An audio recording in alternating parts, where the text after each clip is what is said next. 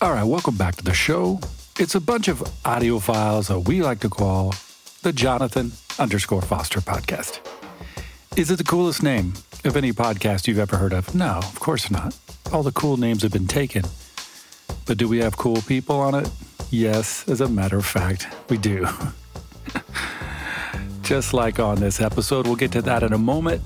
But I'm kind of liking this song. This is Sunkissed by Daniel Friedel, if that's how you pronounce his name. I snagged it from the Epidemic Sound website.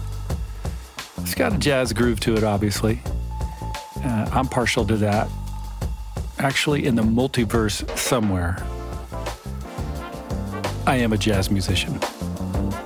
Like freaking Thelonious Monk or Corey Henry, somebody like that. Somewhere, surely, in the multiverse, that's happening with me. Anyhow, I just got back from Open and Relational Theology Conference in Wyoming. It was a great time there, hanging out with folks. Man, all kinds of really cool people, in addition to Ilya DeLeo, Trip Fuller, Bruce Epperly, Ikaputra Tupamahu, Tom Ord, of course, and others. And hey, you should join us next July out in the Tetons. It's a lot of fun. Speaking of Trip Fuller, he's doing a thing called Beer Theology Camp in October this year, and you should use my name, that's right, use my name as a promo code to get $25 off. Just use Jonathan Foster. I'm going full capitalism here, using my actual name as a promo code. That's Beer Theology Camp or Theology Beer Camp. I don't know. If you Google Theology Beer Camp with Trip Fuller, you'll find out about how to get a ticket at Eventbrite, and it'd be fun to see you there in October. Speaking of Eventbrite, we've got a conference coming up here in August that I'm pretty excited about. Hopefully you're listening to this before August. If you're listening to it after August, I don't know, track me down. Maybe you can find the recordings of this. But search for Girardian Intersections on Eventbrite.com because I have invited some friends of mine, Jennifer Garcia Bashaw, who's on the episode today, Julia Robinson Moore, Tom Ord, Andre Rabe, Brian Zond, and myself. It's going to be 4 hours of Girardian goodness online August 19th from 1 to 5. I hope you'll join us. So check it out and find your ticket there.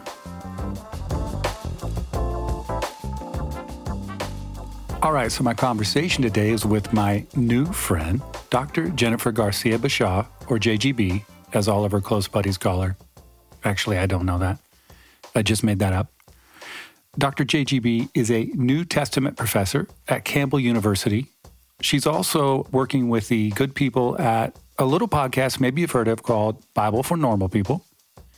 And she wrote a book not long ago, actually I think just last year it came out, called Scapegoats, The Gospel Through the Eyes of a Victim. I highly recommend the book. It's a solid Girardian resource.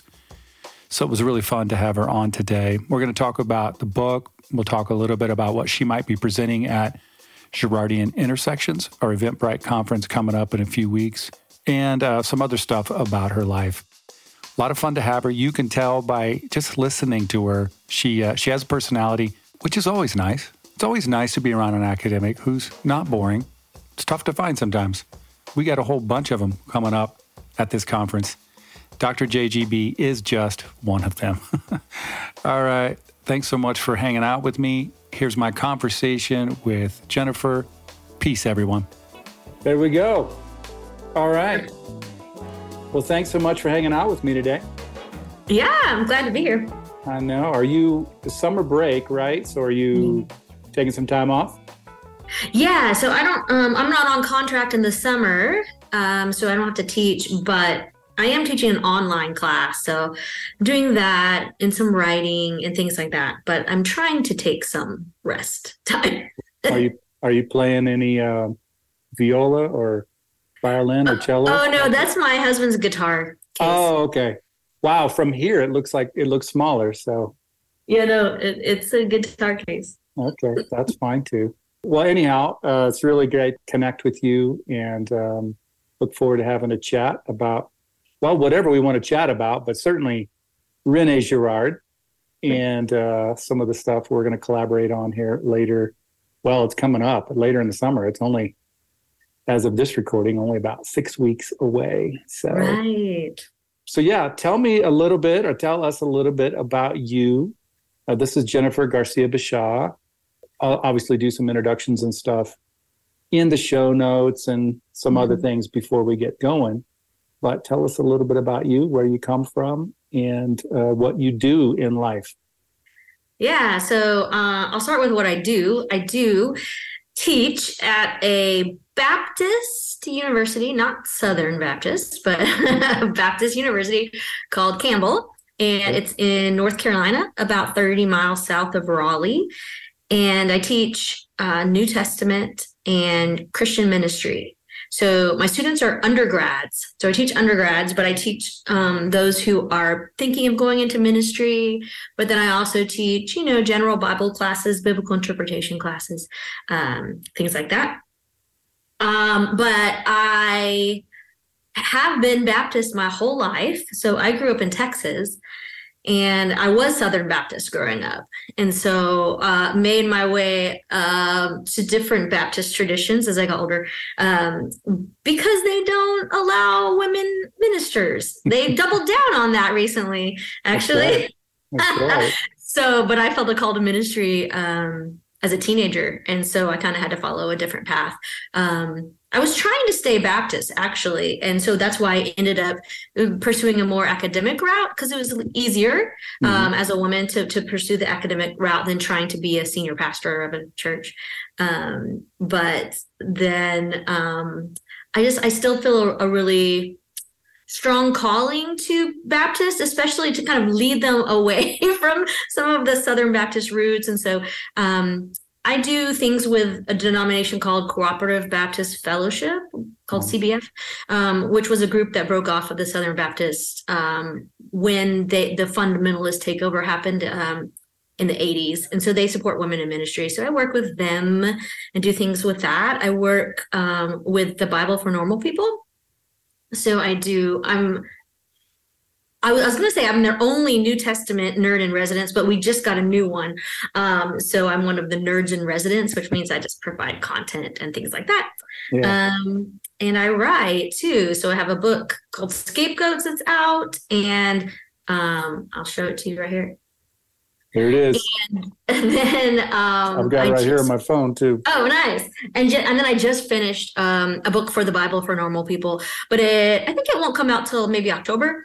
It's John for Normal People. So it's a commentary on the Gospel of John. Is that the plan with those guys or with that group to do commentaries on?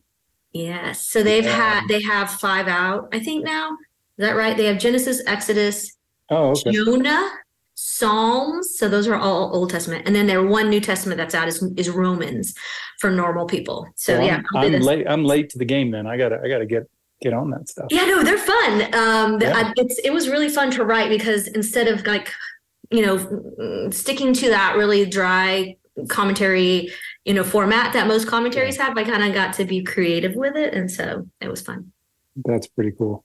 And then my husband is the head of a nonprofit here in North Carolina that works with affordable housing. Yep. And then we have 3 sons that are all school age, 17, 14, and 11. So I saw that in the dedication to the book. I assume that was your husband and your boys. Yes. So I am in a house full of males. Yeah. Good times. It's fun. They're great. I mean, they're easy to raise. I've not had many problems with these guys. They're great. That's good. Yeah. It's good to hear. And they're getting older. So man, you're right around the corner from little empty nesting. I don't even want to think about that.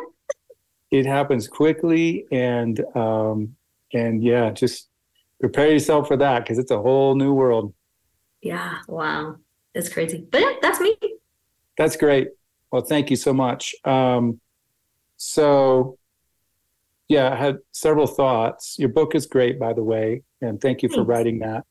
And so even as you kind of, introduced yourself and talked about the Baptist thing, would it be safe to say that you felt scapegoated to some degree in that former denominational environment that you were in, and was that the thing that potentially led you to someone like Gerard, or am I reading too much into it? Well, yes, I would not have known the language to say that then that I was being scapegoated. But yes, especially when you're talking about sexually scapegoated, just the way that women, young women especially, are treated and blamed for, all sorts of sexual things. So I can definitely point back to that. But that wasn't the reason that I got interested in Gerard. I actually didn't get interested in Gerard until my PhD, when I was working my dissertation, and I was focusing on martyrdom in the Gospels. And then I got into Ignatius of Antioch, who was someone who was very eager to be martyred, at least from his writings. And one day, my dissertation mentor just handed me Gerard's Scapegoat book first. I think that was the first one. And said, I think you should read this guy. That was how it happened. I just started reading him to kind of think about the idea of martyrdom and that kind of death, sacrifice, ritual, stuff like that. And so I'm kind of an unlikely person to study Gerard, to be honest with you, because I feel like most people who study Gerard are philosophers, theologians, right? And I'm a Bible scholar, which is different really than being a theologian. Yeah, but that's, of course, as you know, it's one of the great things about Gerard is he was such a polymath, and his stuff bleeds over into all kinds of things. Oh, yeah. And so it's so fascinating to have discussions with people kind of from all different genres who are learning more and more about some of this really brilliant, interesting stuff. Right, exactly. Even though I will say, as a Bible scholar, I'm a literary critic, which is really what he started out doing. So it does that in that way, it makes sense. That's probably why I felt when I read him, I felt like we were kindred in some way. Yeah. So what were some of the initial concepts where the light started to go on and you started to think, oh gosh, yeah, this is really resonant with what I've been discovering, or this is something that I had never thought about, but makes so much sense. It ended up being most of his work about the Bible, it's a game changer, really, when you start reading it, especially coming from an evangelical context. When you start thinking about, maybe the sacrifices that are described in the Bible are not from God. This violence does not originate from God. Maybe it actually originates with us. That's huge. And it gives you this paradigm shift that makes you think through the Bible in a different way.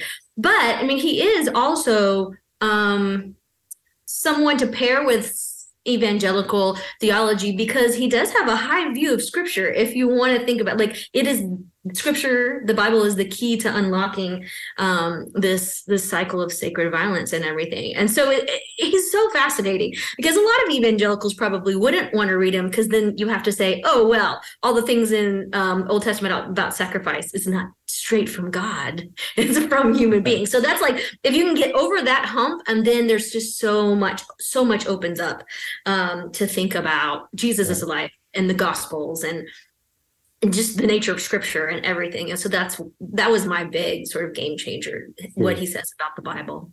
Well, and obviously another big hump connected to that would be the whole, the death of Jesus, needing to happen. Yeah. Right. So that would be a second hump. And if evangelicals can get over that. Yes. Well, they may not be evangelical any longer if they get over that. Yes, it depends on how you define evangelism. Right. Yes. The second one is the atonement stuff. Though I will say a lot of people who are evangelicals don't really even know that there are more ways to look at the atonement. And sometimes if you give them those, then they will open up a little bit. Sometimes they're just oh, that's just, what happened. No, there are lots of different ways to explain this. Yeah. And lots of different people have been trying to explain it for a very long time. It's not just what we've been saying the last 100 years here in America. That's exactly right. Yes. Yeah. Yeah. For me, it probably was the atonement thing, especially the penal substitutionary stuff. Yeah. I'm not Baptist background. I'm Church of the Nazarene background, but very, very similar. A lot of Nazarenes wouldn't know that they were theologically Southern Baptists or not. That's right. that kind of sounded disrespectful. I don't mean it to be like that, but that's just the reality of American Christianity.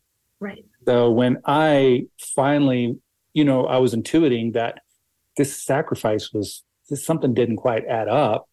And then when Gerard gave me the language, in the capacity mentally, intellectually to kind of connect the dots, game changer, to use your word. Yeah. And it was kind of like nothing has ever really been the same since then, really. Yeah. Very cool. Well, you and I and some other friends are going to collaborate on August 19th online with a little conference we're calling Girardian Intersections. And the idea is that the thinking of Girard, as we've already alluded to, intersects with so many different thoughts. And we've talked about you and some of your work, maybe without giving it all away, or maybe you need to give it all away. It doesn't matter. Either way. What do you imagine you're going to be talking about, and what are you excited about as we get together on the 19th of August? Yeah, so I've been thinking about and trying to articulate what I call scapegoat hermeneutics.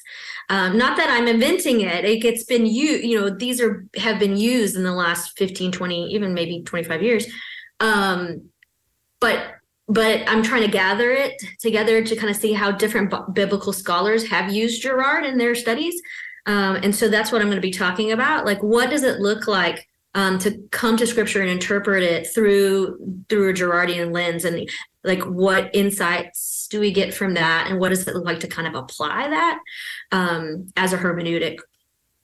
So yeah, I mean, I don't know how much I want to give away necessarily, but I will talk about, how Girard can help us look at Old Testament or Hebrew Bible things differently, how Girard, of course, helps us look at the Gospels in a different way, how Girard has some ideas about how the canon sort of conflicts with itself, that there are some times, like in Hebrews or other places, where maybe the authors are falling back into sort of a scapegoating model without knowing it. And so I think that's really fascinating, how it shows us new ways of looking at a canon in conversation with itself.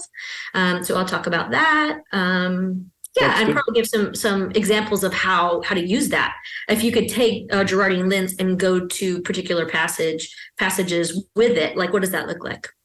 That sounds super helpful. I love that. Scapegoating hermeneutic. Can you imagine if we would all had that kind of text? And like you said, that stuff exists out there, but just that idea alone 20 years ago would have saved me a little bit of heartache. Mm-hmm. When you talk about the canon and the Gospels, like slipping back and forth, made me think of the Girardian phrase, the text in travail. Mm-hmm. And the Bible does feel like that, right? Where it's wrestling back and forth, fighting, is that the right word, with each other, and slipping back and forth. So is that one of your, so when people come to you with their problems about the Bible, and there are a number of problems, a lot of great things, but a number of problems. But when it's kind of going back and forth like that, is that your normal go-to, like, try to unpack that in a Girardian kind of a way, or are there other helpful things that you try to introduce in that context? I think that is not an entry point for most people. I feel like it has to be a little bit farther down the line, because especially if you lead with the canon contradicts itself, then that's gonna like blow people's minds a little bit. You have to start. I think it's important to start with Jesus. And so, I'll usually start with the Gospels and the role that the Gospels are playing in revealing the scapegoat mechanism. And so when I start with that in the story of Jesus, it's much easier for people to say, oh, like I've never looked at it that way, and then start looking at it, and then you can move on to sort of more difficult things to accept. I think. Yeah. Well, that is true. That's really good input, because I've often said, this sounds kind of flippant, I don't mean it to be that way, but if you can play the Jesus card, especially with evangelicals, like evangelicals really care about Jesus. Yes. And so if you can keep it centered around that, you have a much better chance of getting down the road somewhere than, trying to pull other stuff out. Yeah, absolutely. So that's where I start. I mean, I always do start with Jesus. I'm a Gospels person. That's like my area of study within the New Testament. So that's the way where I go first. Hey, I think that's a pretty good place to study and a pretty good place to talk about. Mm-hmm. Your book talks about, your three kind of main things are scapegoating with in the Bible with women, with the outsider, and is the other one the poor? Poor and infirmed. Yeah, poor and infirmed. Mm-hmm. Did you just land on those because, it was obvious that those themes were emerging in the life of Jesus, or other reasons? Okay. Yeah, no, it emerged straight out of the gospel stories of Jesus, like looking at who Jesus was interacting with the most, and not just interacting with, but centering their stories and lifting their voices, right? And it's not just what Jesus is doing, it's also what the gospel writers are doing with the story of Jesus, right? And it keeps coming up over and over again. Women, especially because of the way they were treated in their context, that Jesus had a different way of interacting with women and centering them in his ministry. But then so much of Jesus's healing ministry had to do with healing people who were infirmed. But also a lot of his healing ministry was around the poor. Most people he came in contact with were people in poverty, as he was as well. And then you get these glimpses of outsiders too. It doesn't happen as often as seeing women or whatever, but you do see Jesus when he comes in contact with outsiders from his culture, the way that he interacts with them. I'm thinking especially of the Samaritan woman at the well, right? The way that he interacts with her, or the Canaanite woman. Outsiders play another big part in Jesus's ministry. So yeah, it kind of just came out of the text. But then, as I traced it through church history, you kind of notice that the church continues to scapegoat these people who are scapegoated by society, despite or in spite of the fact that Jesus actually tries to stop scapegoating them, So, the church hasn't really paid enough attention to Jesus's story and the way that he interacted with people. And it's a shame. It happens because of power, right? Because of power in the church. But say more about that, about power. Yeah. So when you think about the Gospels, especially, but really the whole New Testament, it's written by early Christians who were scapegoats. They were a lot of them were people in poverty. They were outsiders. They were people who were scapegoated by the Roman Empire, blamed for the fire in Rome and all sorts of things, right? They were outsiders. And so when they wrote the story of Jesus, it was from that perspective. However, not too long after that, the church started gaining more power and influence, authority in society. By the time we get to Constantine, then Christians are no longer a marginalized group. They're a group that are in power. And so the way they read the Bible, the way they interact with their society around them just changes. It changes over a long period of time. But then they become the scapegoaters. Once they have the power, they become the scapegoaters and are no longer the scapegoats or the ones who stand up for scapegoats, right? So, and it just continues on and on like that for the rest of church history. And here we are. Jeez, it's so... so disappointing to say the least. It is disappointing. We claim Jesus, as the center of our faith, and yet we act so contrary to what he taught and the way he lived. Yeah. Yeah. We rally around the most gracious person who's ever lived, but we don't have the grace to see the outsider. Yeah. Right. Yeah. Well, I really appreciated that. And I thought your writing was done really well. And it's going to be a resource that I will use and give to other folks. Thanks. I really wanted it to be accessible to people. It has a little bit of scholarship in it. Anytime you're going to talk about Gerard, it's going to it's going to be difficult, but I really wanted to make Gerard accessible, and then reading the Gospels on that kind of literary level more accessible to people, because people in the pews, if you want to say it that way, don't know how to read the Bible well, and they don't have access, I think, to a lot of the scholarly academic stuff that we do, and so I want to make that more accessible. Yeah, that's great. That's a really good, some good motivation there. Are you teaching this at Campbell? Are your young people embracing this? How's that going? In some contexts, yes, I'm teaching it. I teach every semester. I teach this Introduction to Christianity course. There's so much involved in that. We have to do Old Testament, New Testament, church history, and then theology and practice. So I don't get a lot of time to talk about these things. I'll mention some things, like try to drop like hints of what they might learn if they came into an upper level class, but I don't get to do it there. But with my majors, I will. And usually I do it in the context of reading the Gospels with that as that one of the lenses, right? So, I mean, I teach them various ways to look at the Gospels, but I will teach Gerard, and they do not have a hard time with him. They can accept it. They can see how it brings out things in the text. But I don't think they're trying to accept sort of Gerard in a larger sense. I think if they tried to do that, they might have more pushback, right? They're mostly just trying to interact with him and what he says about the Gospels. And to be honest with you, they won't push it all the way in their minds. And so it's not as challenging for them as it may be for people who, we're sitting down and trying to talk about the implications of Gerard for society and for, all of the Bible and things like that. So I hope one day to teach a class on Gerard. We'll see how that works. It would probably have to be an honors class because, I'm working with undergrads here. So some of them just aren't there yet. But I bet you I could teach an honors class on it. Yeah, for sure. I've had opportunity to teach, oddly enough, in some athletic settings. And even in some secular settings, which actually I don't even love that word secular, whatever, right? Non-overtly Christian settings, right? And it's been so much fun because I'm introducing Girardian thinking with these young people, and yeah, they're blown up about it, and it's really, really interesting. But yeah, like you said, there's so much to it.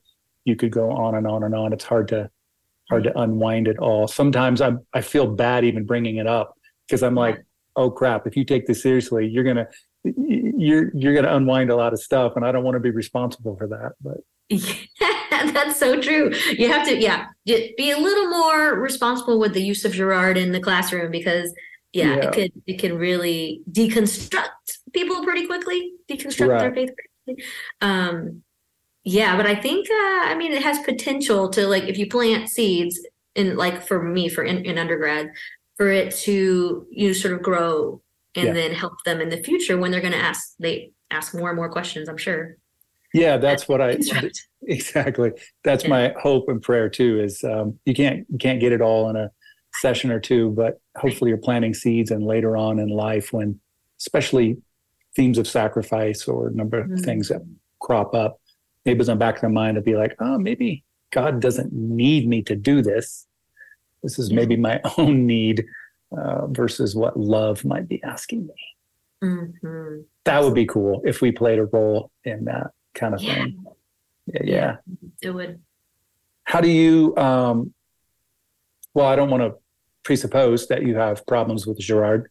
There are some things that I struggle with, namely probably it can get regressive, and it can kind of turn in on itself, just the doubling back and forth. And Gerard, especially at the end of his life, wasn't particularly hopeful. His last book was really, disappointing in some ways and depressing. Yeah, pessimistic, maybe? I don't know. Yeah, apocalyptic. Apocalyptic, well. In the fullest sense of like the normal colloquial way it's used.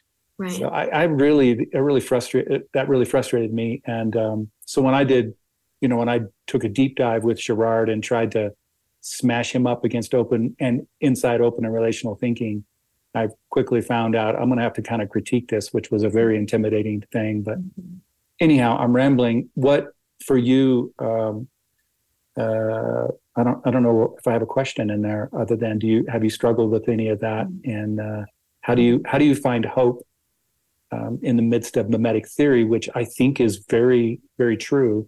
Right. So how are you finding hope in that? Yeah, so I relate most to, I guess you would call it mid-career Gerard. I mean, that's where I've Yeah. done most of my study. Yeah. Things hidden and stuff like that. Yes, he took a different turn. I don't know if different's the right word. Yeah. He pushed farther, right?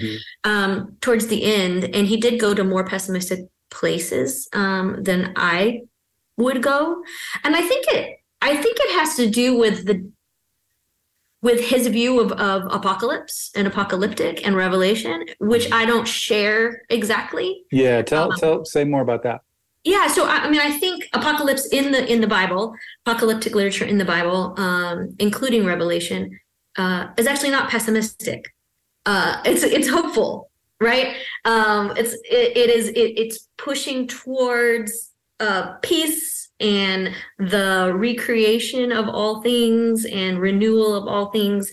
And I think it sounds pessimistic, and it sounds there's a lot of violence and there's a lot of violent imagery and things like that. But I think about it as a warning, and maybe that's what Gerard was doing near the end. Not so much saying this is 100% how it's going to happen, but painting that picture of apocalypse as a sense of warning to people. Like, if we don't imitate Jesus, if we continue in this mimetic cycle and this violent cycle and we don't imitate Jesus, that is what's going to happen. Maybe that's what he was doing. Maybe that's not what he's doing. I don't know. So, but I think that Revelation points us more to hope and trying to warn us. I mean, that's just the genre of literature that it is. It's using these, horrifying images to wake us up, right? To what we are, what we're doing, and what's at work in the midst of us, and so that we can fight against it. Not in a violent sort of fight, right? But in a giving up, loving your neighbor sort of, giving up your life and loving your neighbor sort of way. So, Yeah. It seems to me it would be prudent, it'd be wise whenever anyone talks about apocalypse to kind of remind ourselves that, for us in our culture, apocalypse it's a master signifier of a word. It has all this baggage, and it's solely the end of the world. Right. But now you're the New Testament scholar, so you can correct me if I'm wrong. It doesn't necessarily mean physical, violent end of the world. It's an unveiling. It's a revealing of this new pattern. And so I just thought it was really interesting, especially in his last book, that he because clearly he's smart enough to know that, right, but he just wants to take it in a way that, like, we are slated to go this route. And I'd like to think that we don't have to have a physical, violent apocalypse. Right. No, I think the same. But the more I think about it, I do think maybe he was embodying what it looks like to be apocalyptic, right? I mean, in the pessimistic way that he was looking at. I don't know. Maybe I'm giving him more credit than I should, but if he embodied it that way, then he would sound like, a harbinger of doom or whatever, but for good reason, right? To wake us up to that. Sure. No, I do think there's probably some truth to that. I think that he would have loved to have thought, and it could be true based on what I'm talking about, my writing and my thinking. It's going to help people avoid this. Right. Right. But the other side of it, which I kind of hear you saying, and what I think is probably accurate, is to say there's no reason to avoid the unveiling of a new pattern. And I think he would be all for that too, because he knows the old pattern is all about this demand for sacrifice and violence, and that's not our hope. So no, that's right. Yeah.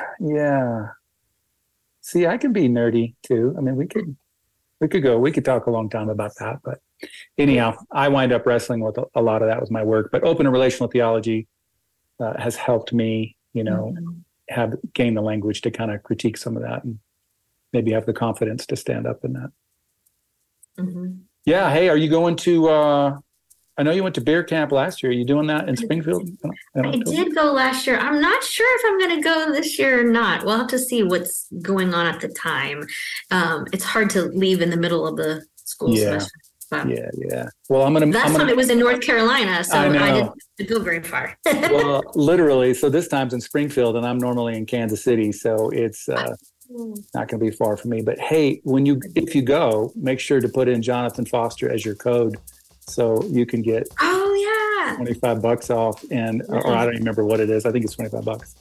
No, I'm kidding. You have probably lots of friends. You could enter the code, if you get to come, we'll meet there in person. If not, we'll meet virtually again in August. Yeah. And thanks for your work. Thanks for being a part of the Girardian Intersection thing, which people can find out about the tickets on Eventbrite. Just search for Girardian Intersections. It's the easiest way to do it. And people need to make sure they find your book, Scapegoating. What's the subtitle? Victims? The Gospel Through the Eyes of Victims. Yes.